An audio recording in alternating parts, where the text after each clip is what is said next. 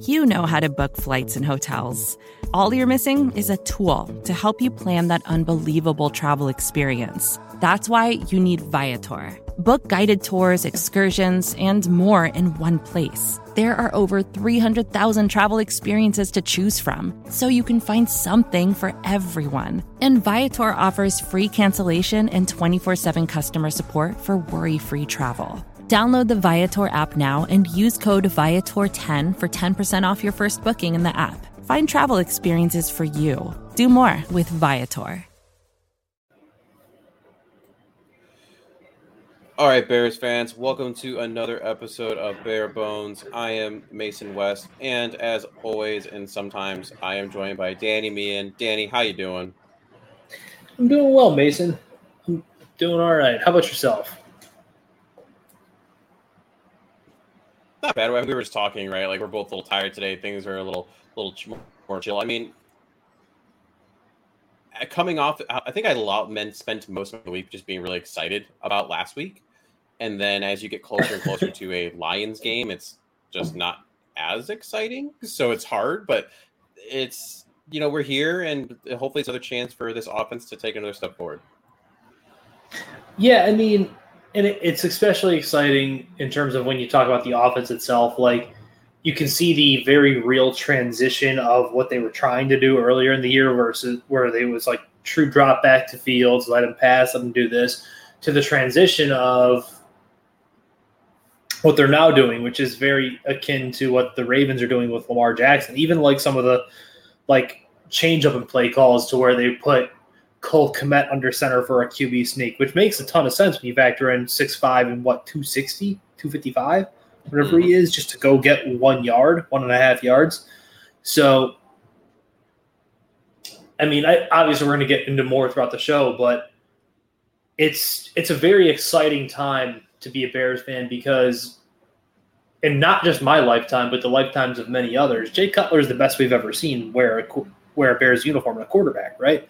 Blech. So nothing against Jay. It's just like the fact that is your top echelon is that's your baseline. That's your baseline of good quarterback play. Yeah. I mean, for God's sake, Eric Kramer still owns the single season passing record, and that was like 3,800 and some odd yards. Like, there's not even a 4,000 yard passer in this franchise's history. And Mitch Trubisky is, has the team leader in passer rating. Yeah, which woo, I guess. So one housekeeping tidbit before we get going. Tune in tonight on Second City Gridiron. There's going to be another Bare Bones episode that's actually going to come out at 9 on the YouTube channel, and then sometime this weekend pop up for your podcasting pleasure. It was an interview that I got to do with Dr. Michael Risher. He is actually a chiropractor and works with Justin Fields on a weekly, if not daily basis. And so he got to give us a little insight into what that looks like, what they're working on, and how that's been translated to game. So it was a pretty fun interview, 45 minutes of deeper, medical performance stuff. And so, yeah, definitely check that out. And then the fact you were able to get him on is super cool. And actually, he was down to do some more, too. So look for him to pop on. Maybe we can get him on the regular show, too, and just keep talking about some of the other guys he works with, because he's worked in the past with Khalil Mack when he was here, Darnell Mooney consistently, Dave Montgomery consistently. He's worked with Josh Norman, back in his Buffalo Bills days. So he's a pretty big dude. Not literally big, he's a normal sized dude, but he's getting real big in the NFL community, especially, and really big in the bowling community, actually. So if you want bowling talk, we did that for about 2 minutes at the end there too. But Danny, before we get heavy into this, I have one question I've got to ask you. How would you define quarterback? Because I think for me, that's been floating around a lot, especially with what Justin did last week. I mean, are you talking like the prototypical drop back passer, the way we think of like Peyton Manning and Phillip Rivers, that regard, or like how the new era of quarterback is start to come in with Josh Allen, Lamar Jackson, Justin Fields to that extent now, where it's running around. There's an athleticism to it. If Merriam-Webster came to you and said, "We need the 2-sentence spiel on quarterback," and they're going to put your definition in there that everyone's going to look at and use going forward. I think it's fluid. Like, it's some rendition thereof, like everything else. Like, because I'm a firm believer of true progression as a quarterback happens between the hash marks and being able to throw the ball and make decisions with your eyes and manipulate the safety and make corners guess and basically be a true quarterback. But like, it's a sliding scale. It's not the same as it ever was. Fran Tarkenton, for instance, was not a traditional drop back passer. He was Mad Fran, the guy who ran around and made things happen. Like, it's never a true definition. I just think people have this idea in their mind that a quarterback has to be Tom Brady, or has to be Phillip Rivers, or has to be Peyton Manning, or has to be X, Y, or Z. And now that you're seeing something different because of the way offenses are played at levels other than the NFL, so the NCAA and high school, and even going into Pop Warner, it's really just give your best athlete the football as many times as you can. And because it's a drop back style football now versus hand the ball off, the best athlete has gone from being the running back to the quarterback. It's just a progression of how it is. And the reason I asked is because, you have some individuals, and I would say most, for very excited about what we saw on Sunday, just as I was, just as I know you were. And then you have some individuals, like I believe there was a commentary by Sean McCoy, if that helps at all. I mean, who cares really what Sean McCoy says, but he dropped multiple times, no, he's a running back, or, oh wait, let me know when he throws the ball, and, ignoring the fact he threw 3 touchdowns. But if you go to Merriam-Webster, because I was curious, so I just looked it up while you were talking there, they define it as an offensive back in football who usually lines up behind the center, calls the signals, and directs the play of the team. It has nothing, even if you go by that definition, which obviously is its own thing, it has nothing to do with being specifically a Peyton Manning, Tom Brady-esque player. And again, as we are moving forward in this more modern day era, like you said, fluidity and that ever-changing definition of what we have needs to shift. And at the end of the day, you evolve or die. If you don't evolve, you die. But like I said, at the end of the day, who cares if it looks like Tom Brady or Michael Vick or Lamar Jackson or Josh Allen, or if they're effective? Who cares? Oh, and then we got our regular tuner guy that tunes in, John Teltalia, rather. Quarterback is someone who distributes the football to playmakers, including themselves. It's pretty spot on, easy definition, if you ask me. I would say so. All right, well, let's get into the regular portion of the show. I just had to get that off my chest. It was bugging me all week, and I was curious what your thoughts were going to be. Knee-jerk reaction. What was yours for that last game? That Justin Fields is special. I mean, that how can you come away with anything else? The guy set the single game rushing record in a season for quarterback rushing yards. He threw for 3 touchdowns, 2 of whom to the man who loves falling on the ground himself. And I was wondering if that was going to come up this podcast. And it was just one of those things, like, it finally felt like the coming out party we all were waiting for to happen.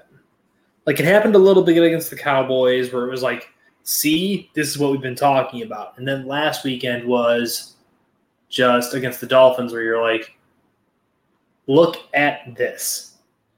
And then you had the awesome clip of Mike McDaniel, trying to quote unquote coach him on the sideline of stop that. Would you just stop that? And then he had the fun presser afterward of like, well, he kept scrambling and, he just doesn't listen to coaching or whatever he said to that effect. Like, it was fun. And it finally makes you feel like the answer isn't just a hypothetical, that the answer is truly the answer. You're no longer guessing between A, B, C, and D on your multiple choice test, right? This is now you've studied and B is the answer. So that's what I left. And what you said, like, so one of mine later connects more to that. So I'll dive into that when we get a little further in. My knee-jerk reaction was thinking you were going to go that route. This defense isn't good. It's just bad. And it's fine for now. I mean, it's funny because, we as Bears fans have usually been on the other side of it where the defense is like, all like, bear down, monsters of the midway, all that jazz. And the offense has been horrendous and even coming away with wins or close losses. But it's also so different because I've never really been on this side where the offense is really fun and exciting and you're glued to the TV and the defense is horrendous. And it's like, I don't really care that much. It's fine. I mean, especially looking forward, putting my GM hat on, I would think it's going to be easier to construct a defense that will not lose you a game, whether that's with drafts, whether that's especially because you, like, kind of to your point, you kind of see even like with the second half adjustments, a majority of Miami's points were scored in the first half again, and it wasn't for them pulling the dogs off. That's coaching. Again, they adjust at halftime. They make life harder. Are they talented? No. Is Jack Sanborn running in mud or concrete at all points of his life? Yes, he is, but they still try. It's not like they're out there with talented players getting burned. They're out there with under-talented players just kind of getting beat up by the best receiving duo in the league. Tyreek Hill and Jalen Waddle, I believe, set the record for most receiving yards last week through 9 weeks of the season or 9 games played of the season of any duo in NFL history. Like, it's not like they were playing bums. They're playing the best duo in the league, who also happen to be probably the first and second fastest receivers in the league, against an undermanned defense that had two of its most effective defensive players traded away. So it is what it is, man. Like, you got to take it for what it is based off talent. Yeah, exactly. Like you said, there's a lot of holes in this defense. I expect a very different front seven going into next year, and I expect a lot of overs. So I think a lot of overs going forward when you're looking at Bears matchups, especially when you look at some of the other teams that are playing, as they also don't have great defenses, as we'll see when we get deeper into this matchup. But that'll lead us to our next category, to be perfectly honest. And my brutally honest takeaway from this game was that Justin Fields is him. Justin Fields is Timothy. It's kind of crazy when you look at some of these things. According to True Media, Dolphins blitzed a season high 56.4% of dropbacks, yet he still produced. According to Next Gen Stats, take this with a grain of salt, as you should with all stats. You know, all 3 of Justin Fields' passing touchdowns came against the blitz. If you look at this, actually from our good friends, Quentin over at Buckus Stats, throwing this up there. Basically, what this is showing is that Justin Fields now has the 3rd highest first down rate amongst all qualifying QBs, behind only Pat Mahomes and Josh Allen. That's some pretty, when you look at specifically also QB usage, that's some pretty good group that you're hanging out with that in consideration. Well, and then lastly, when you're hanging out with, look at over the first 19 starts between, let's use Josh, because for me, the comp's always been Josh Allen. So when you look at that, comparing Fields and Allen, over the first 19 career starts, Allen had 56.8 completion percentage. Justin Fields at 59%. Allen was at 20 touchdowns, 19 receptions. Justin Fields at 17 and 15. Pass rating for Allen, 74.9, 79.4 for Justin. And rushing yards for Allen, 852, 988 for Justin. That's pretty darn good when you really look at it. Mm-hmm. It's a trajectory and a trend that you'd like to see, especially given the still really dearth of offensive talent that's on the roster. The line isn't magically better. The receivers have gotten better, but I would argue, especially in his debut, Claypool left some, if not more, to be desired. I mean, it's a work in progress, but I think the growth from Getsy as a play caller, more importantly, the growth of Justin Fields as a football player is there, and it's worth commending. Before we get to your perfectly honest, out of curiosity, but you brought up Claypool, what would your letter grade be for him for that last game? C+. Why? It's a small sample size, but some of the issues that were consistent in Pittsburgh of spotty hands kind of arose. He had an easy little bubble screen where he had 6 if he just catches the football based on how he runs after the catch. And it's not me being overly critical. It's me calling a spade a spade. He had these issues before. he only catches 56 or so % of all targets that go his way. This isn't a new issue. This is something that just he does. Claypool is going to be a good football player. He already is a good football player. But my issue is always going to come back to, as I spoke about last week, when you're giving up a top 40 pick, you can't drop a bubble screen that's designed to go to you. In fact, I think they were being nice because I thought I had counted 3 when in fact they had counted 2 by actual statistics of drop passes. The 2 I'm guessing they were both, were screens. I believe one went to the left side of the formation, one went to the right side of the formation. And it's just like, those are gimmies that you have to catch the football. I'm right. I'm not too far from you. I mean, I was thinking a B for him because you're absolutely right. Like that gimme, that bubble screen was, you got to catch that. You 100%. There's no excuse for it, Mason. You just got to.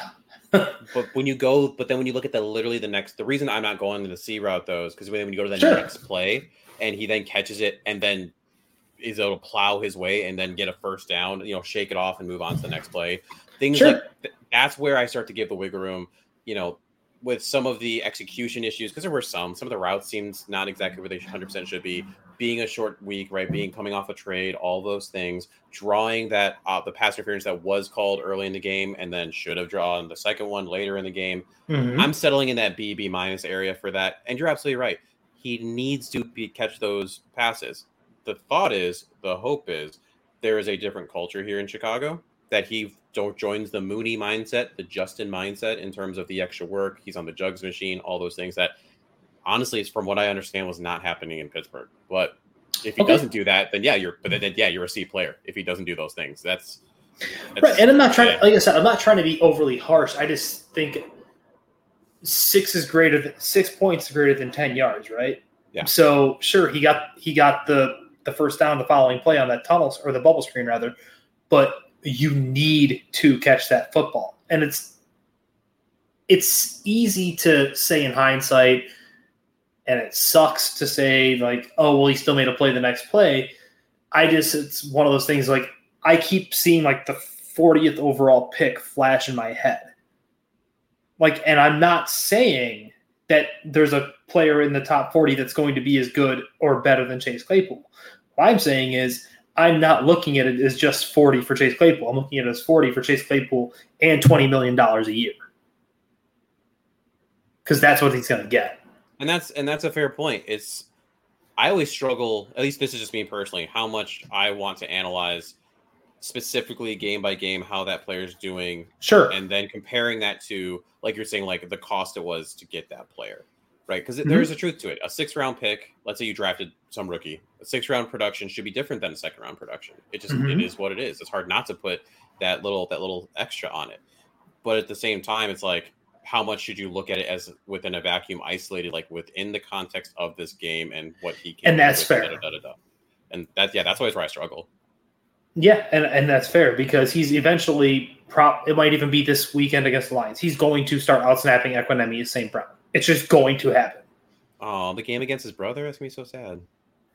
The Sun God? Yeah, those are cool names. I don't care. I mean, you have to be a football player to have those names, but they're cool names. They are cool. I would agree with you there. I'm sorry. You can't be an accountant and be Amon-Ra St. Brown. It just doesn't work. You can't have the nickname Sun God? No, you can't. Sorry. I digress. Back to you, to be perfectly honest. I guess if we're being like just on the surface, I kind of made a joke about it earlier, but just they're going to need 8 defensive starters next year. Oh God, yes. Like I made the joke about Sanborn and how he's running in concrete or mud or whatever, and that's fine, but I can make an argument that outside of really Jalen Johnson, Jaquan Brisker, and Eddie Jackson. So 3/4 of your secondary, like that you might need 8 new whole starters depending on how you view Kyler Gordon. So how do you view Kyler Gordon, especially in the last, not comparing first 3 weeks to pre-last? So I'll feel better if they just keep him as pure nickel. That's how I had him evaluated on Washington. but he's still got to prove that he can do that. Yes, he is still you still need to get a lot more homework done on him. And like, that's a good thing, right? This is only week 10. We got a lot of time ahead of us. I would at least I'm happier with what we've seen more recently, but they've also haven't played amazing all. I don't know if you can say that. Kyler Gordon wasn't getting heavily picked on. So maybe I should digress and say 7, because I think Kindle Vildor is painfully still Kindle Vildor and has been since the Dallas game. He's also painfully has a busted ankle. Yes, he does. What do you think about Justin Jones? That was the one I was going to add if you want to make it 7. So Justin Jones, I think, has been impressive, especially because I've heard nothing more than, especially when he came from Chargerland, that he leaves a lot to be desired he leaves meat on the bone when he's on the field. And it's it's truly hard to evaluate him when arguably your second best defensive lineman this year has been Watts, right? So it's like, where does he begin to not be good, and where do his deficiencies just become part of the fact that the rest of the defensive line is not good? I think you're right. I'm going to be very interested and hope to see what happens when, like Mooney, right? I think Mooney's going to be better the second half of the year because he's next to Chase Claypool, who's going to take at least some attention. So I would hope to see, what is Justin Jones going to be when you bring in whatever 3 tech or whoever else you're going to bring in, like DeForest Buckner, maybe they'll trade for the Colts. That'd be fantastic.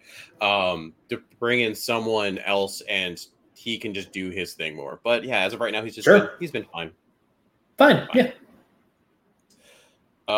Next section. What do you find? We found this either humorous, something that from either the previous week or going into this week that just made us chuckle a bit. I'll let you lead this one off, Mason, because I'm curious what you have to say. Okay. I went with the fact that Tevin Jenkins went from being almost traded and being bashed for his work ethic and mentality to arguably being one of, if not the best current Bears offensive lineman. According to PFF_Brad Spielberger, with PFF, obviously, he tweeted out that the highest graded guards over the last 3 months were number 1, Browns guard Joel Bitonio, who was very good, Patriots right guard Michael Onwenu, and then I'm so bad at pronunciation of names. If there's anything, if there was like a way that you could fade my name pronunciation in like a betting format, I would be right up there. And then number 3 is Tevin Jenkins. Against the Dolphins, Jenkins only surrendered 2 pressures on 43 pass blocking snaps. So I just look back and think it's funny how he was just written off. Honestly, even as far as back as last year. So sure. The thing I found humorous, Cole Kmet is kind of my personal punching bag in terms of like when I speak about him. And one of my big issues has always been that he can't turn, and unless he has a head of steam built up, he doesn't really, use his big body to mow people over or anything like that. And he had 2 of them. He had the little end around where he actually was able to flip his hips and get upfield a little bit. It wasn't a massive game, but I think, what did he get, like 7 yards out of it? So I just found it humorous that he actually turned. And then he had his one bulldozer moment, I guess we'll call it, where it's, some poor Miami defensive back was in his way, and he went right over top of him and just kind of buried him in the dirt. So credit to Cole Kmet along with that. It was just humorous that all the things that I had issue with, he didn't just fall over after catching the football or have to run continue in the straight line. He was actually able to veer off and up. And I know this wasn't something you said, but I know something that others have talked about when it comes to kind of the Kmet bashing is his production. And at least I've always kind of been a Kmet defender to an extent when it comes to his receptions have always been up there in terms of tight end production. It just was red zone stuff. But part of that is also the Bears have been terrible in the red zone. They never even got there. Lo and behold, you get to the red zone, and look at that. He has 3 touchdowns over 2 games. So go figure. Yeah. Like I said, humorous, but you take your victories where you can. And Cole Kmet wasn't just serviceable this game. He was good. He was a good football player this past weekend. So speaking of that cornerback that got run over by the bulldozer, he probably suffering from a little bit of a headache after that. Our concussed corner, Danny, what do you got? Mine was Khalil Herbert on the special teams play, where the punt got blocked and returned for a touchdown. Oh gosh, because normally the issue with Khalil Herbert is his pass protection.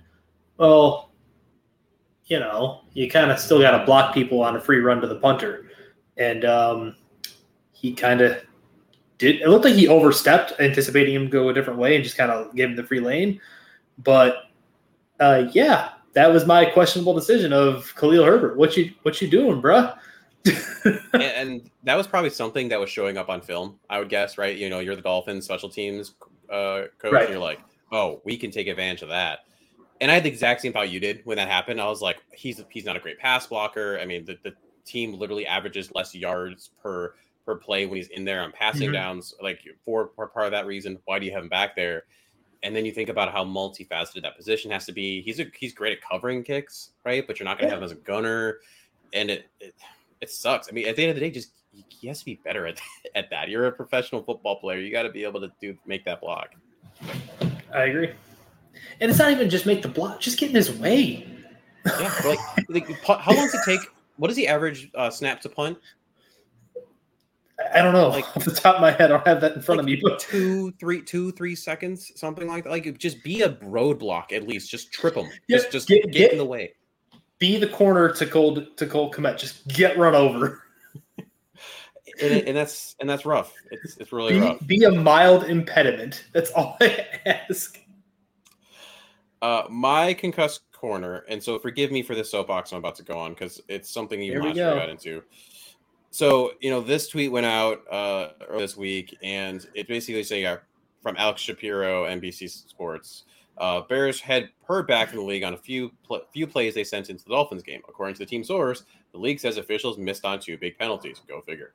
I added the go figure, by the way. DPI against Eddie Jackson should not have been called, and the DPI should have been called on Chase Claypool. Not like those 2 affected the game at all. Now, I'm never someone that's going to root for losses. I'm also someone that and I'm also usually not someone that blames refs, but those are egregious calls. Having challengeable pass interference did not go well when the NFL tried it before, but in my opinion, they never really gave it a chance. I think they brought it in there because it was so bad in that Saints-Rams playoff game, I believe it was, that they were like, oh, we need to make a showing of this. And then when they had it in that for the year, they almost didn't overturn any of them because they didn't want the refs, in my opinion, to look human, to be able to look like they were fallible. And so they were like, oh, all right, well, we never really overturned any of these. We should just get rid of them because it slows the game down and either make it reviewable or at least maybe in the last couple minutes of the game, make that reviewable so you're not doing it too many times. And I'm a big advocate. I think it was the XFL, and correct me if I'm wrong, but I think they brought in the Sky Judge.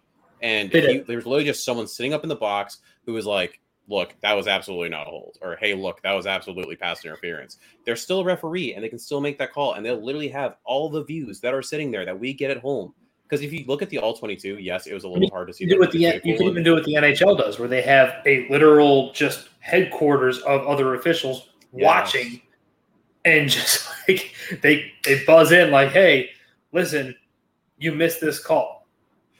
Look, we live in a day and age where before the game and the broadcast at Gillette Stadium, they had a giant razor being projected onto the field that you could see from the TV. I don't know if you saw that. That was stupid. It was a couple days ago. I caught that earlier in the game, in the Patriots game, yeah. Ridiculous. But you can't get that call right. You can't, why not? Admit that you're a human being. I mean, the other part of it that will always bug me, Mason, is they don't have strict and sound terminology and regulation for what a pass interference is. A lot of it is a ref's judgment call.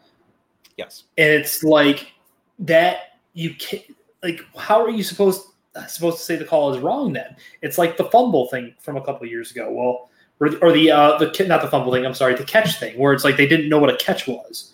Where, Cowboys fans will hate me, but the Dez Bryant catch, that wasn't a catch. Because the ground caused the incompletion. Because it's too athletic and too good of a receiver, so therefore that couldn't possibly be a catch, essentially. Yeah, he can't physically come up with that possession because gravity says no. The Megatron Lions one against the Bears. The Megatron Lions one against the Bears, where he literally lands on his butt in the end zone, and because he slams the ball down to his offside to stand up and drops the football, it's no longer a touchdown. Okay. The rule essentially it should be for these things. If it looks like a pass interference, it's a pass interference. That's essentially what it is. It's common sense. What are you saying? Chase Claypool and I don't remember who the corner was. It might have been Xavier Howard, but who wrapped him up around the waist. You don't think them looking like Jack and Rose in the Titanic is pass interference? Oh no, obviously not. And then when you like slightly breathe right on, I think was it Jalen Waddle, and like he jumps into you when he's going for the ball. That's obviously on Eddie Jackson. DeMar DeRozan is upset with you, sir. I only want it to work though for my teams. Don't talk about it. Yeah, don't talk about that otherwise. The other part that I was going to bring up was in terms of the soapbox. My defensive pass interference soapbox will always be the underthrown football where the receiver runs into the corner. Yes. Like, tell your quarterback to get a better arm. That's like that will always irk me because there was one. What was it? Where Jalen Waddle ran into Jalen Johnson, and it was just like, hey, defensive pass interference because Tua Tagovailoa literally just does not have the arm strength to put it where the ball needs to go. Like, right. Otherwise, why don't we just teach our quarterbacks to just constantly throw behind where the defender is, have the offensive player go back into it constantly? No kidding. That's what I would do if I were or a quarterbacks coach. Like, hey, if you don't think the pass is there, severely underthrow it to the point where your receiver's just going to run right into the defensive back because it's an inefficiency. Because they're so hell-bent on making this an offensive league that you can literally just run into a corner who can't turn his head around because the ball is underthrown. Like, that's someone's – sorry, that specific – right, you're absolutely right. Specific portion of that penalty will always irk me because there's nothing the defender can do in that sense. Well, and we can talk about this forever, but we need to move on to our – We could. Let's move right along now. Because I could literally just talk about that for days. So jaw-dropping stat, really quick, super simple. Time to throw for Justin Fields. People constantly talking about how he's the slowest in the league, and he has been. But last week, the fastest time to throw was Tom Brady at 2.26 seconds. Ranked fourth fastest was Justin Fields at 2.37 seconds. So partially the offense, partially getting him moving, all receivers getting a little more open, I think, with the presence of someone like a Chase Claypool did in fact help. Things are starting to shift a bit where he's not just sitting. Mm-hmm. I agree. So my jaw-dropping stat is kind of two-pronged.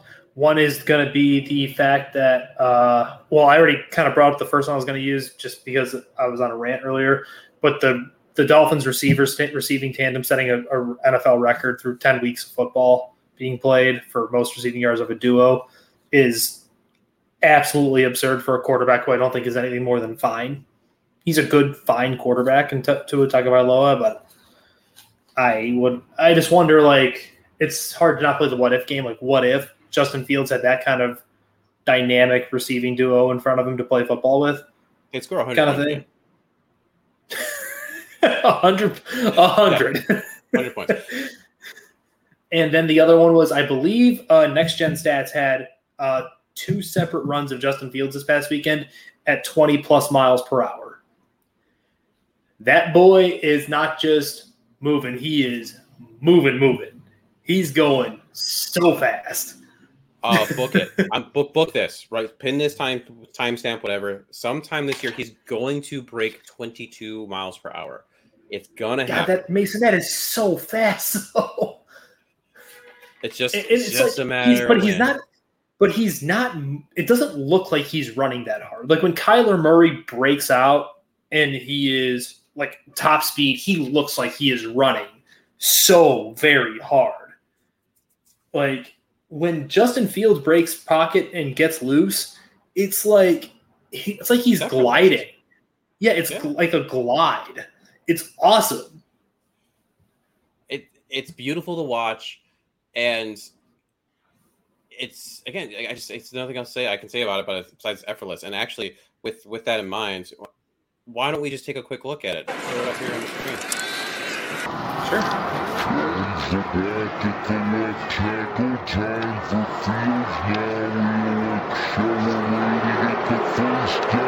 tackles and he's off to the bounces. Oh, he got a terrific block down there by Mooney. Like, it's just ridiculous. He's so fast. And then when the Bears Twitter account tweeted out the video of you seeing it from the end zone view of the opposing end zone view, and you see like he's got both hands on the ball at almost all points, and his eyes are staying downfield. Right? Oh, snap is back, looking to throw. Fields jumps up in the pocket. Now he's going to have to keep it himself. He runs, he gets the first down to midfield. Away at the 40. Fields to the 30, to the 20. Can he beat the angle? He does. He finishes in the end zone. Touchdown. 61-yard. A Sunday stroll for just. You mean that? Yeah, and then I'm sure you have a more medical scientific term for it, but like the proprioception of just understanding where everyone is at and feeling almost where everyone is at around you, to just be able to flip your hips, turn, look downfield like you're going to pass, get them to bite on the fake, and then just take off again without really ever breaking stride or hesitating in any way, shape, or form. That's a very special version of athlete. That is very hard to do.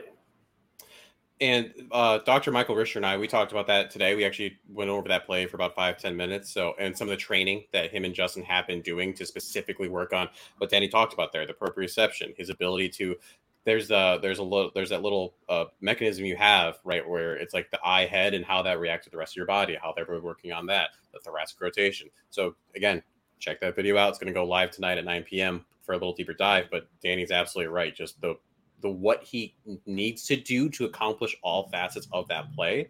There are so few individuals in the league, anywhere, but let alone the league, that can do that. Right. And this isn't just that's a football thing. That is all athletes on the face of the earth kind of thing. That is hard to do what he did, and he never even breaks stride.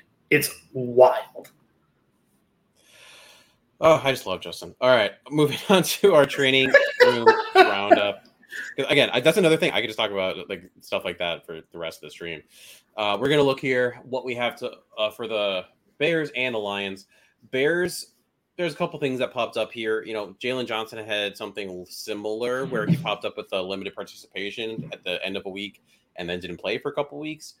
Today it's an oblique for him. The hope is that we'll see what Friday holds. So you'll have to pop in and we'll have a little conversation along with Lester Wiltfong regarding where he's at on Friday. Tevin Jenkins also popping up with a hip. Between the two, I would be more concerned about Jalen Johnson than Tevin Jenkins. Hip, a little easier to play through. Oblique, that core stuff, Danny, I don't know if you've ever dealt with that with either any of your training or any of that aspect, but anything you're dealing with that core, that's something you want to be worried about. I've had a strained oblique before, and that was not fun. It's everything you do, right? It's coughing, it's sneezing, it's talking, it's laughing. It's even just if you have to turn to get a cup of water that's off to your side, it's just tense and tight, and it's no matter what you do, at the very least, it's mild discomfort. Just this sucks. Nothing about this is fun. So yeah, that's why we're both concerned about where Jalen Johnson might be. Keep an eye on that. Al-Qadim Muhammad, don't know much about it, but 2 DNPs in a row for him. Same thing with Kindle Vildor. I love that Kindle Vildor play that happened there, the way he went down. I was thinking high ankle sprain when I first saw that. But the fact that they haven't put him on IR yet, maybe it's not actually that, or at least not a severe one, maybe more of a grade 1. Having Al-Qadim Muhammad out, how concerned would you be about that? It's not like the run defense is great, but it would make me a little concerned because he is probably their best run defender, not named Watts on the defensive line. I know he's a very easy punching bag because he's the paid guy in the line now at this point that isn't named Justin Jones. But he is a steadying, he contains, he doesn't, he's just not a sexy defensive end is really what it comes down to. Yeah. Like you said, he's good in run defense. He just, because he's got the defensive end position on him, he's not getting sacks, he's not getting pressures, and that's what everyone thinks of when you think about that position. Yeah. So, and Kindle Vildor, if he doesn't play, honestly, I'm fine seeing. I'd rather, if anything, see what some of the other guys can do. Is it Jalen Jones He's Jalen Jones. Interesting little corner there. What can he do? I think Kindle Vildor is a great guy. He had some really good spurts at the beginning of this year. He's just, when the Bears are playing for the playoffs, let's say next year or the year after that, whatever the case may be, I don't think Kindle Vildor is your cornerback or your nickel. Correct. Moving on to the Lions. There's a lot to go through here, so we're not going to do that. We're going to look at the ones that are like the biggest ones. One being Josh Reynolds, right? I mean, he is one of their main receivers, not named Sun God. So taking away another passing option for Jared Goff would be a big deal. Looking at it, Kirby Joseph. Kirby Joseph would be another one. Mm-hmm. Who had the all-time greatest Instagram tagline on a post of all time. He's just been farting. He ain't been shitting on anyone yet. So good. I absolutely love that. All right. Awesome. Thank you, Kirby. A couple of people that stand out, really just two more that I would say are like the biggest ones. Malcolm Rodriguez. He's actually been solid for them as a rookie linebacker. He's someone that I know I mocked the Bears as like a late linebacker option. He gets a lot of tackles. I said it when the Detroit Lions drafted him, and I'll say it again. They got a starting linebacker for a very long time in Detroit, in Malcolm Rodriguez. That dude just understands football geometry. Right place, right time. And he is athletic, right? He's not Sanborn. He's not running in concrete. And then lastly, DeAndre Swift. DeAndre Swift is the next. Frank Ragnow obviously is important, but he was a full participant. I'm not going to worry about him. DeAndre Swift, he's been interesting. I don't know how much you're keeping up with Lions specifically stuff, but right, he had the injuries, Danny, and then he came back, and then one of the coaches, it might have even been Campbell, said we probably gave him too much on his plate when he came back. Like I have Jamal Williams on my fantasy team, and I'm loving it because Swift is not really doing much. So Williams is doing. Swift is one of the better running backs in football for my money at this point. Because he can do a little bit of everything, but I think that's the issue you're seeing right here. He's a smaller back. He's going to just run into these issues when large 220-plus pound men are just running into him at all points of his career. Like he's a talented football player. Mm-hmm. Yeah, very tough to stay on the field. I mean, look at the other guys that fall in those categories. I mean, running backs in general is hard, but I mean, Christian McCaffrey, he's just constantly beat up. All of the 49ers running backs are always hurt, and because they always get like the smaller, speedy guys. I mean, they're just not stout. Question, Mason. Is it out of the realm of possibility where David Montgomery can start donating his blood and they do platelet spinning for all these other running backs and inject his blood into them? Is that out of the realm of possibility? I just don't want to give it away because that's a Bears thing, and I want to keep that close. You got to keep Wolverine on the Bears. Yeah, at least until he retires as not a Bear, probably. All right, well, we're gonna take a short break. While we're doing that, why don't you enjoy Justin running the ball one more time? Back at the left tackle, time for Fields now. Accelerating at the first down. And break tackles, and he's off to the races. Oh, he got a terrific block down there by Mooney. Another day is here, and you're ready for it. What to wear? Check. Breakfast, lunch, and dinner? Check. Planning for what's next and how to save for it? That's where Bank of America can help. For your financial to-dos, Bank of America has experts ready to help get you closer to your goals. Get started at one of our local financial centers or 24/7 in our mobile banking app. Find a location near you at bankofamerica.com/talktous. What would you like the power to do? Mobile banking requires downloading the app and is only available for select devices. Message and data rates may apply. Bank of America N.A., member FDIC. And we are back. Yeah, what a good thing to come back to, right? Just so awesome. It's elegant. We are going to move on to looking ahead at this matchup specifically between the Lions and the Bears. The Chicago Bears have led the series 104 wins, 75 losses, 5 ties, and they've won 4 of the last 5. Something to keep in mind with this, the Bears have scored on 53.1% of their drives over the past 3 weeks, the highest rate in the league. Over the opening 6 weeks, Chicago scored only 32.3% of the possessions, which was 21st in the league. So you can see how much progression that is. Compare that to the Lions. 44.6% of the drives against the Lions reach the red zone or score prior, the highest rate in the league. So, not exactly fantastic if you are a Lions fan.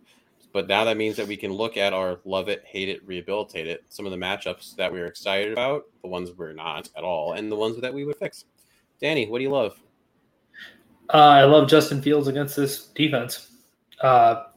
They should, in theory, have a field day against them or a Fields day. There it is.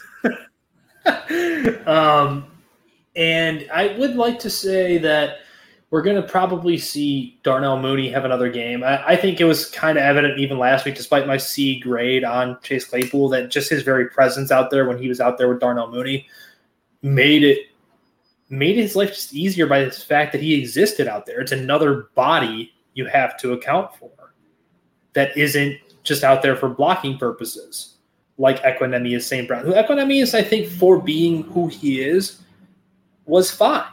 He is a fine football player. He's a good wide receiver 5. 4, 5. Oh, I was going to say 4 just to be nice. 4, 5. 4, 5, whatever.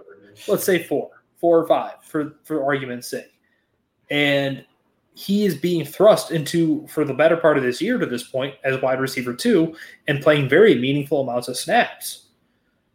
At the end of the day, at a certain point, it's not Equanimeous St. Brown's fault that he's still Equanimeous St. Brown, right? That he just physically can't do things at the NFL level that other guys can. He's still a fantastic football player by measure of the normal person. But by measure of other wide receivers in the NFL who start, he is not that good. I think Claypool just makes Mooney's life easier. And I think I love the matchup of Mooney playing against this Detroit secondary, especially with Claypool still learning the playbook and still getting involved with Justin, that I think we could see a good Mooney day of maybe 100-plus reception yards and maybe even more than one touchdown because he finally found the end zone again this past week. That would be fantastic because I drafted Mooney in multiple fantasy leagues and dropped him already in a bunch. So the few that I'm hanging on to him in, I would like to be able to play him. How many leagues are you in? 5. That's too many. Last year I was in 8, so I've already parsed it down. That's way too many. One thing I did forget to mention earlier, going back to some of the injury stuff, actually Jake Tongs was waived today, tight end for the Bears. Yep. And Jake the thought Tongs process, it's potentially to make a room for Byron Pringle. Byron Pringle is coming off of the calf injury. So that is actually, to me, a pretty big thing because that means your wide receivers 1 through 3 are now all representative NFL starting wide receivers in Darnell Mooney and Chase Claypool and now Byron Pringle, all of whom block better, if not more so than average in the league, and gives Justin more targets to throw to. And more people open, more separation. Yeah. And I will also tell you, I was Dante Pettis fanboy the year he came out. I might have had him as high as wide receiver 2. I'm not going to divulge that because I'm going to make myself really look bad. That's why I'm saying the word maybe in front of it. But Dante Pettis is tired of seeing Dante Pettis play football. That's what I'll say, which means Mason is tired of seeing him. I'm tired of seeing him. Get real wide receivers out there.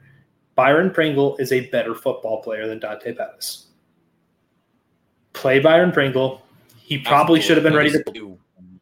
When you saw Byron Pringle do well, look, that was back with the Chiefs, right? And that was if you had you had Juju, well, not Juju, just right. We had Tyreek Hill, which obviously not those saying that, but if wide receiver 3, like you're talking about, and all the attention's not on him, he doesn't produce like a wide receiver 1. That's when he gets those open routes underneath, and that's when he can use some of the speed that he does have, and that's where he can be effective. Yeah, and thing like this is where you realize like you probably have too much time on your hands to rewatch football film. I take a sick grace in the physicality of certain players. The Bears receiving core at this moment in time between St. Brown and Byron Pringle, Chase Claypool, Darnell Mooney, N'Keal Harry, they are all demons in the blocking game. They love getting hats on people and helping spring runs. That is a lot of fun for me to watch because they're not just getting in front of you like, oh, just be a little bit of a speed bump. They're putting their body on you and they're staying on you and making life difficult to go get free. That's why this running game, despite everything up front being suspect at best, aside from aside from Tevin Jenkins, is doing so well, because once they get to the second and third levels, they've got receivers getting downfield and helping open up the rest of the running game for them. Hell, even on the 61-yard run, what did you see? You saw Darnell Mooney slow down and just get on it. Just get on the defensive back's chest and help spring him forward. And it's a good block. It's a good, smart block. Right. We've seen that before where some of the receivers don't know what to do when they're downfield and they get a block in the back or a hold, and then they'll Justin scramble or whoever else has the ball is called back. Shout out to Amir Smith-Marset. Oh, yeah. I'm not going to go down that road. All right, my love is same thing as you, actually. Bears offense against this Detroit defense. This information actually I got from Jonathan Wood. You should give him a follow, Jonathan_Wood1. He does some great stats and collecting of things so that people like me don't have to, and I can just use it. Justin Fields last played Detroit in the second start of his career. He was 11 for 17 for 209 yards, 12.3 yards per attempt, and had 5 explosive pass plays that gained at least 20 yards. That is the 8th highest yards per attempt mark in the NFL in an NFL game since Fields' career started. When you look at Detroit's passing defense, they're last in yards per attempt allowed, last in air yards per pass, 9th worst in completion percentage allowed, 8th worst in pressure rating.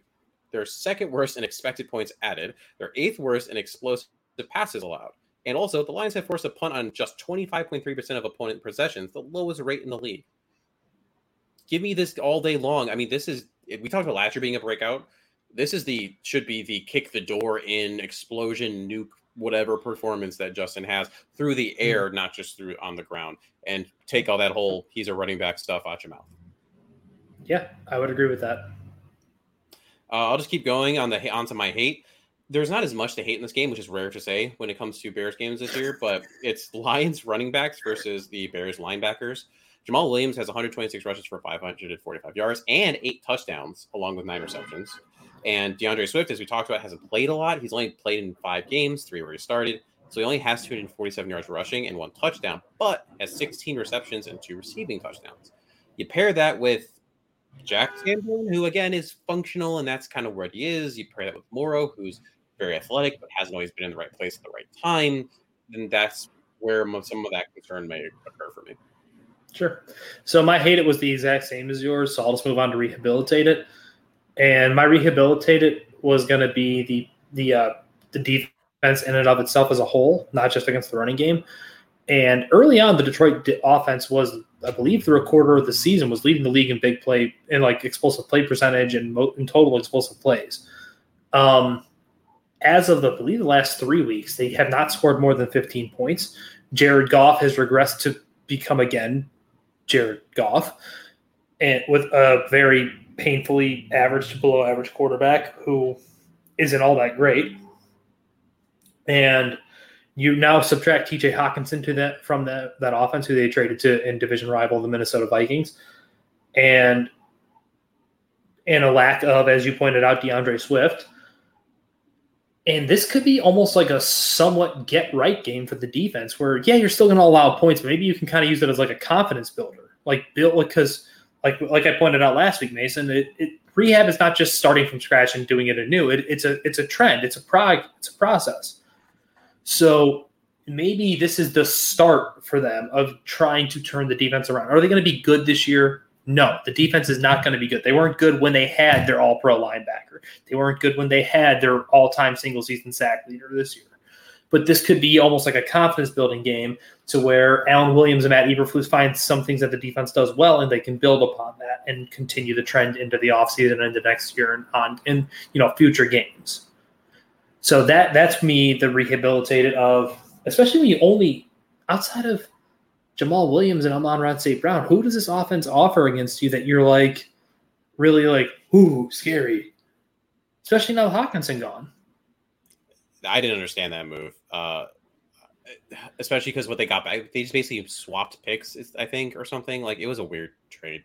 I mean, the prevailing knowledge is he's got a degenerative ankle, but I mean, Hawkinson's still a more than functional to good tight end. What is he? I mean, arguably, without looking at it, it's still a top 5 tight end? Top 5 to 7 I think at worst. And you couldn't, and especially a pass catching one, you couldn't just straight up get a 4th for him. You had to flip picks. Yeah, I don't know. I don't get it. Maybe it's them actively tanking just to make sure they get a top 3 pick. I have no idea. It's nuts. My rehabilitate is yours. Like you're saying is a process. Mine's straight up. You're starting from like a shattered femur, so you're right at the beginning, and there's such a long road ahead. It's the pressure that the Bears generate or lack thereof. Like last week against the Dolphins, they had 0 sacks, 1 tackle for loss, only 3 quarterback hits. Going into last week, the Bears were 28th in the league in pressure rating at 27%. They just stretch, and like we talked about earlier, Justin Jones is fine, but that's about it. He's fine, and that's really what you have in the front.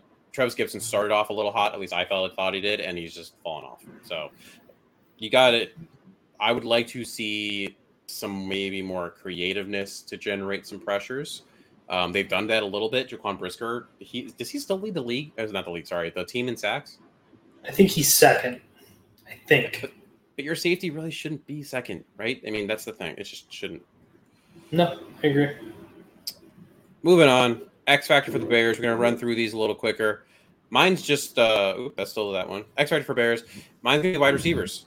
We talked about a couple of plays that were kind of left on the field when it came to helping out Justin, whether it was Chase Claypool's drop on that little bubble screen, whether it was Equanimeous St. Brown's drop on fourth down to end the game.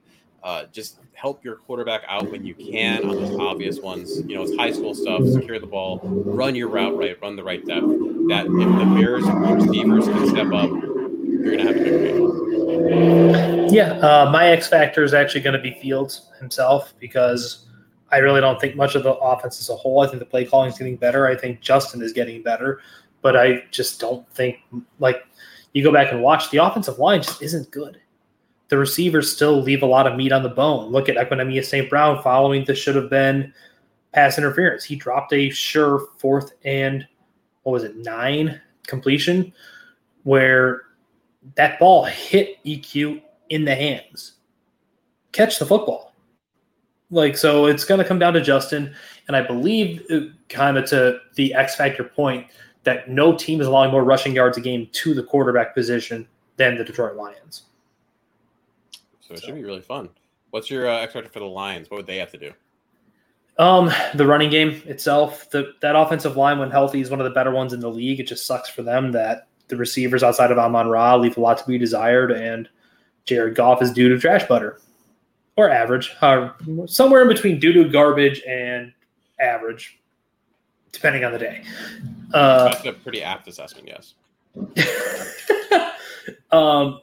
And the running game, especially given how bad the linebackers are right now, could wreak a lot of havoc. So it's really the running backs in themselves to basically make the Bears' lives hard, because Jamal Williams is a good NFL running back. Depending on how much tick DeAndre Swift gets, I think he's one of the better backs in the league. They could make their lives very hard, especially if DeAndre Swift is healthy, because then they can get him out in space and use him in the passing game as well. My X factor for the Lions is containing Justin Fields for all of the reasons we said before in terms of how wide their offense needs work. Said in terms of the Lions giving up rush yards. They sure do contain Justin. They can't do that if they allow him to do what he did against them. Actually, what he's been doing over the last couple of weeks. They will 100. Who's your offensive player of the game? You know what? I'm going to throw a curveball at you. It's going to be Chase Claypool. You bastard! You stole mine. Get pooped. Why is it Chase Claypool? Now I'm upset. Go ahead. Why? Go talk about. It's going to be Chase why you hate him with your C grade. Never said I hate Chase Claypool. No, I'm starting it right now. Trend hashtag Danny hates. Danny Chase. hates Chase. I just think that they're going to get him involved. I think he's been putting in a lot of extra work. We saw the report come out that he was working with the offensive, coaching assistant or whatever, like the quality control coach, I believe is the technical term of the coach was that he was working with, and Justin on the side to really get caught up to speed. I think that you're going to see probably some of the concentration drop stop, and it's going to be more or less just he is their big play guy. He runs a lot of go routes, a lot of deep outs, a lot of post patterns, whatnot, and they're going to have the advantageous situation, I think, to take shots downfield. And I think he's inevitably going to come up with at least one of them. I'm going to say all the above. Mine was also Chase Claypool. Like I said, you stole mine. I just think he opens things up for – I think there's a reason that Cole Kmet scored 2 touchdowns last week, besides just having presence in the red zone. There's a reason Darnell Mooney was able to get more involved last week. And sometimes it's just having a receiver, a legitimate receiver available on the other side of the formation. Defensive player of the game. I'm going to go with we talked about him a lot, actually. I'm going to go with Justin Jones because he's one of the few people that does generate some pressure. He's one of the few. He's right there in the middle. He's really going to have to eat up a block or two in order for these linebackers to have some more clear lanes if they have a shot at stopping these running backs. I'm going to go with Jaquan Brisker. The Bears linebackers are, how you say, not very good.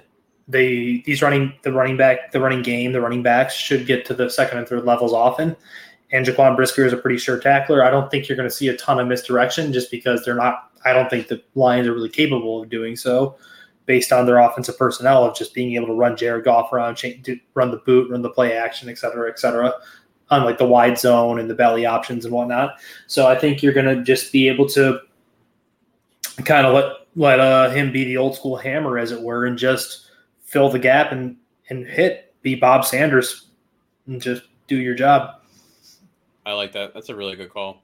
And that will bring us to who is going to be our King of the North, a.k.a. our most valuable player. Danny, who you got?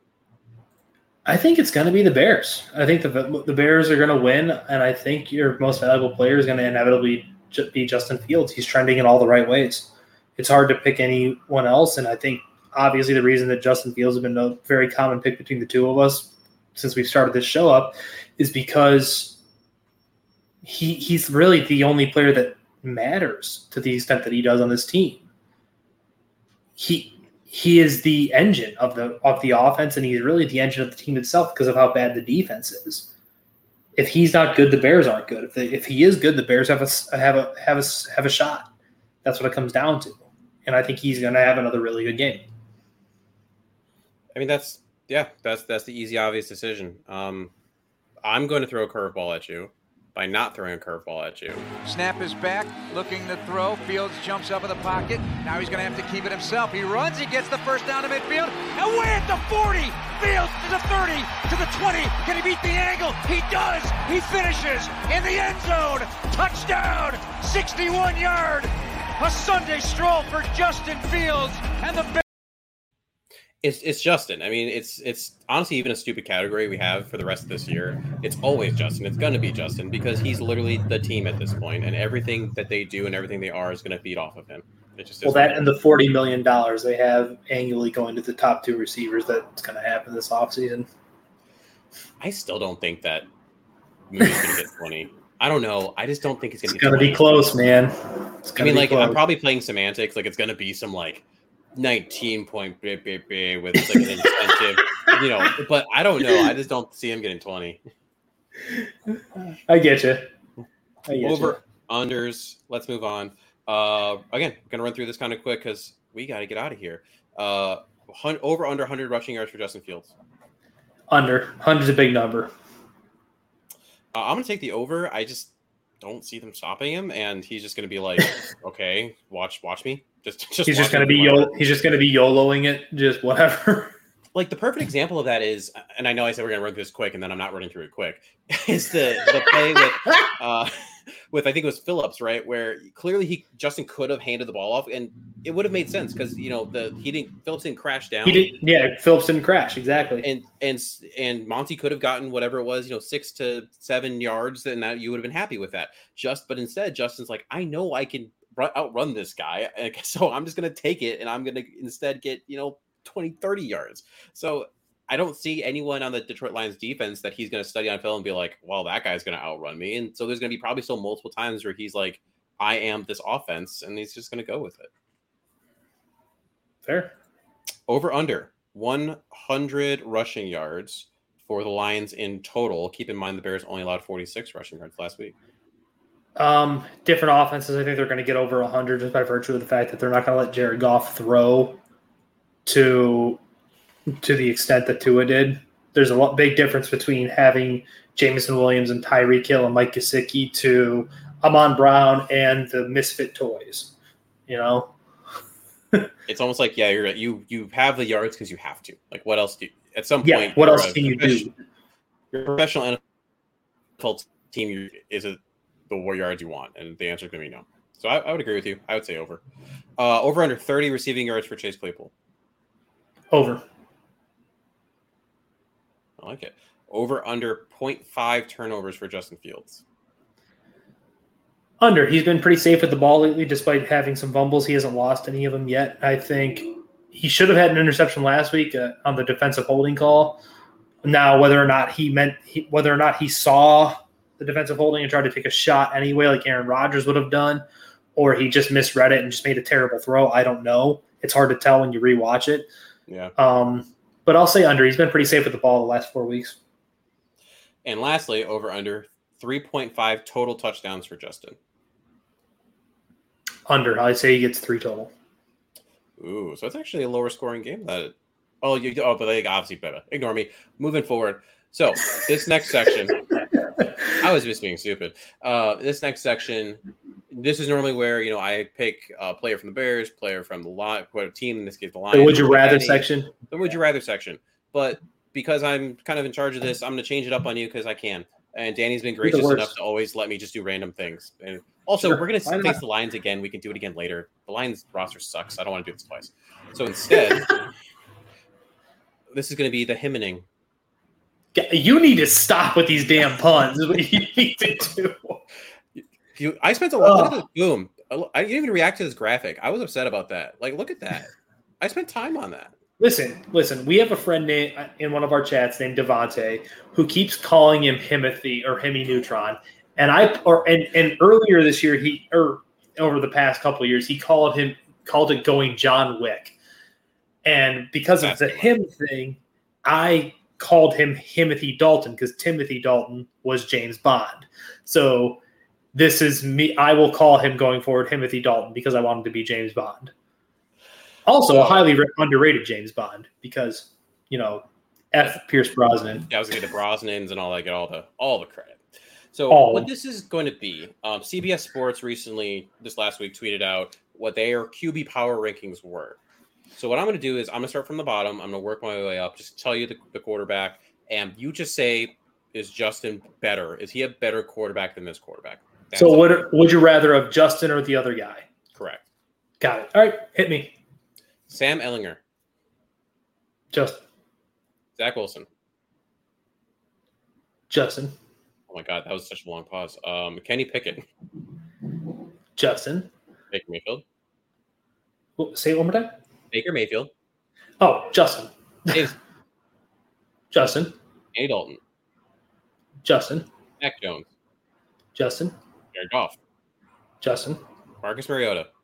Justin. Jacoby Brissett. Fields. Trevor Lawrence.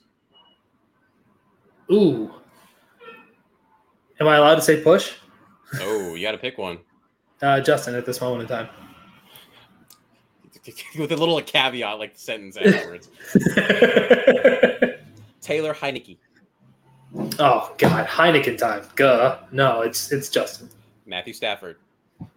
Justin. Derek Carr. Ooh, now we're getting harder. Justin.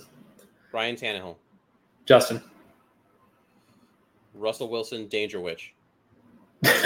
Justin. But can I get Justin doing stretches in the team playing while everyone else is sleeping? No, he's too cool for that. He's not doing that shit. Daniel Jones.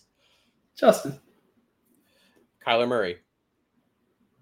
Ooh, probably still Kyler at this point. All right, that's so the first one that's gone the other way. Aaron Rodgers.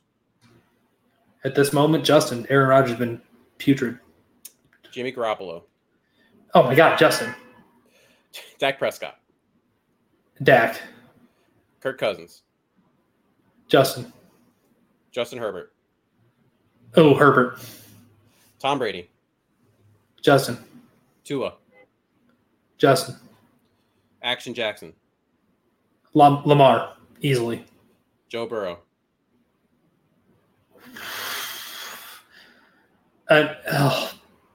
Burrow? Geno Smith. Oh, Justin. Jalen Hurts. Jalen might win MVP this year. Josh Allen. Still Josh Allen. Patrick Mahomes. Mahomes. The thing that's beautiful about that, though, is there were a couple pauses, and then like Joe Burrow was like Joe Burrow, right? And like there's a couple of those. I mean, like, so what? Did I give you? Did 10. I give you not 8 or 9? Maybe that were higher. Right, he's in your top 10. Right.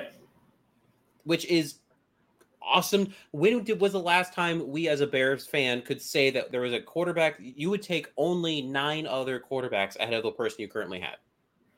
Right. That's an excellent point. And not just that, and we're only, I think, I can't speak for you, but I think the reason you're saying that for some of the people, like maybe a Kyler Murray, maybe a Dak, I don't know if he falls as much in that category, is because we also just need to see more from Justin, right? Like, it's still early. So the fact that, like, by the end of the season, though, you might be like, yeah, I'm taking him over Dak at this point. I'm taking. So the hard thing for Dak is you have to understand, for as much as I love athletic quarterbacks, I think there is a beauty to playing it the traditional way. And Dak is a football robot. He plays quarterback in the most traditional sense of the word. He is 3 steps, read, 1, 2, 3, ball gone. That's just how he plays quarterback. That's how he has trained himself to play quarterback. And I think there's a beauty in it in a sense, but it also helps that his receivers are CeeDee Lamb and Michael Gallup and Dalton Schultz, and for a large time in his part of his career in Dallas, he has played with a better than average offensive line. He can afford to be that kind of quarterback. Well, and it's kind of funny because when you say that, and I don't know if you meant it this way, but this is like the way I interpreted it. The way he plays quarterback like a robot, it's almost that the older definition of quarterback, though. Right, the classic definition of it. Right. Versus, I would argue that his ceiling is lower than what Justin could be ultimately, even if Justin doesn't ever play what you would say is a traditional quarterback. Well, that, and I don't trust that ankle anymore. Oh, yeah, that's another thing too. Yeah, but for better or for worse, just knowing what I know based on my background, that ankle just scares the bejesus out of me. And John had a good comment here. I mean, this is very true. Before I call Fields a top 10, I want to see defenses adapt to him and how Fields responds. That's totally fair. Absolutely fair. You want to take the wins when you can. Is my thing, because you're not going to see that adaptation until probably the end of the year, or if not next year, because usually it kind of takes a little bit for defenses to truly cycle through. That's why, for example, the Wildcat. That's why that worked for like a year and a half. It just took a second. Ronnie Brown is in shambles right now for the shot you just took at him. Hey, the first jersey I ever legitimately owned was a Ricky Williams, like powder blue, like whatever that is, Dolphins jersey. I loved that whole thing. But John, you were correct. I want to see how they adapt. I mean, to have the tape, go look at it. Go ahead. Game predictions. All right, Let's go. Let's go. We're almost on. Last 2 sections. Did you start tracking this as of last week? No. What I'm going to do is, because I had no time this week, I'm planning on next week going back and trying to get the records. Awesome. Game predictions, Lions at Bears. Bears are favored, but only by 3 points at home, so basically a push almost. Who are you taking? Bears, and they cover easily. Yeah, I mean, I'm expecting a double-digit win here, to be completely honest. Wow. That's my personal pick. I think the defense will do better than we think. Like you said, the Lions have very much fallen off of that high octane, what they were doing. And again, outside of Amon-Ra St. Brown and Jamal Williams and DeAndre Swift, and even then, those are kind of, for me, tier 2 running backs. What are you scared of? Like if Tyreek Hill and Waddle are putting up 30 whatever on you, I can't say I'm not gonna say you're gonna be like, oh yeah, the Lions are gonna put up 30. I think no. Because it's a Thursday night game, and because the Bears play the Falcons next week, we're looking at Falcons at Panthers. The Falcons are favored by 2.5. I'll take the Falcons, and they cover. I did as well. Seahawks at Buccaneers. Buccaneers are favored. I picked this one because I'm like, what the heck are the Seahawks? This is weird. This is fun. Why is it working with Geno? It's just like, I don't know. It's interesting. Anyway, who do you have? What's the number? Oh, it's 3 Buccaneers. The Seahawks. I would agree. Buccaneers are in shambles. I don't know what the heck they're doing. Vikings at Bills. Bills are still favored by 3.5. I don't think Josh Allen's playing, based on my professional medical opinion and what I saw in that video. But what do you got? I think the Vikings went outright. I think Josh Allen tries to give it a go, and then that. I mean, I don't think people realize how the UCL holds the elbow together. It's kind of a big deal. that's Tommy John if it's bad. Like, I don't think people realize that. Like, they hear UCL, and you're used to hearing it for baseball, Tommy John. And I'm not saying that he's going to need Tommy John. That's not what I'm saying. I'm saying that is a massive deal. It's like me hearing, oh, he's got UCL tenderness or a sprained UCL, which, contrary to what people want to believe, a sprain is just at very least a grade 1 tear. So that's like when I hear forearm tightness on a pitcher. Like, oh, this pitcher's experiencing forearm tightness. That means usually there's pain in the UCL as well, but it's rendering here because of how a baseball is thrown. But I digress. Continue. No, I was just gonna say, like, even if he does give it the good old college try, if he's gonna try to force to play it, I think that's stupid. Because even if he can force his way through, now you are potentially going to result in a grade 3 or even a grade 4 tear that will definitely require Tommy John instead of taking a couple weeks off. And please correct me if I'm wrong, Mason, grade 1 or a sprain is still just a minor fraying of the ligament itself. Yeah, exactly. It's still tears. It's just like more micro tears. Yes. Okay. Moving on. Cardinals at Rams, mainly because I watched the Hard Knocks earlier this morning, and I thought that whole thing was funny. Rams are favored by 1.5 points. Rams are going to win by much more than 1.5 points because Kyler Murray is going to be too busy playing the new God of War. I did buy that today. Because of course you did. I'm excited, man. I love God of War. God of War is fantastic. I'm going to take the Cardinals just because the Rams are weird this year. I mean, between the Cup issues, between Stafford's issues, between them not having running backs for real, I still don't understand what really happened to the Akers thing and how they basically tried giving him away and no one would take him, which was still very odd. They're a quiet, there's a problem there, versus the Cardinals are just seemingly a more loud, there's a problem there. Yeah, I mean, I don't know. The Akers thing, he just looks like he's lost his explosiveness. He's a big, strong, fast running back, and he doesn't look fast anymore. And last pick, Cowboys at Packers. Cowboys favored by 4.5. Cowboys win and cover.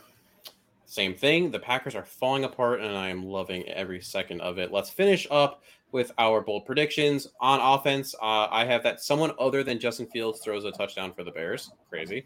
And on defense, I have that both Eddie Jackson and Jaquan Brisker get takeaways this week. What about you? I will say that Dominique Robinson finds his way back to the quarterback and gets at least one sack on defense. And on offense, I'm going to say that Chase Claypool flirts with 100 yards receiving. Ooh, that would really help. I have a bet going with someone on Twitter that he'd average, I think, over 35 yards for the rest of the season. I actually saw this. It's a charity bet. Yeah, I saw that. Yeah. So for anyone, I'm going to try to find – I have to find the tweet because I need to save it so I can cash in when I get it. That if Chase Claypool averages more than 35 yards per game for the rest of the season, it's like donating $100 to charity that one of us pick. If it's under 100, under 35, I will donate the money to charity. So keep promoting. Yay, Chase, get those yards. That's all we got for today. Danny, anything you have left to say before we log off here? No, man. Just everyone enjoy Thursday Night Football and enjoy a Bears hopeful W this Sunday. It's been a fun show as it is per usual. All right, everyone. Bear down. Toodaloo.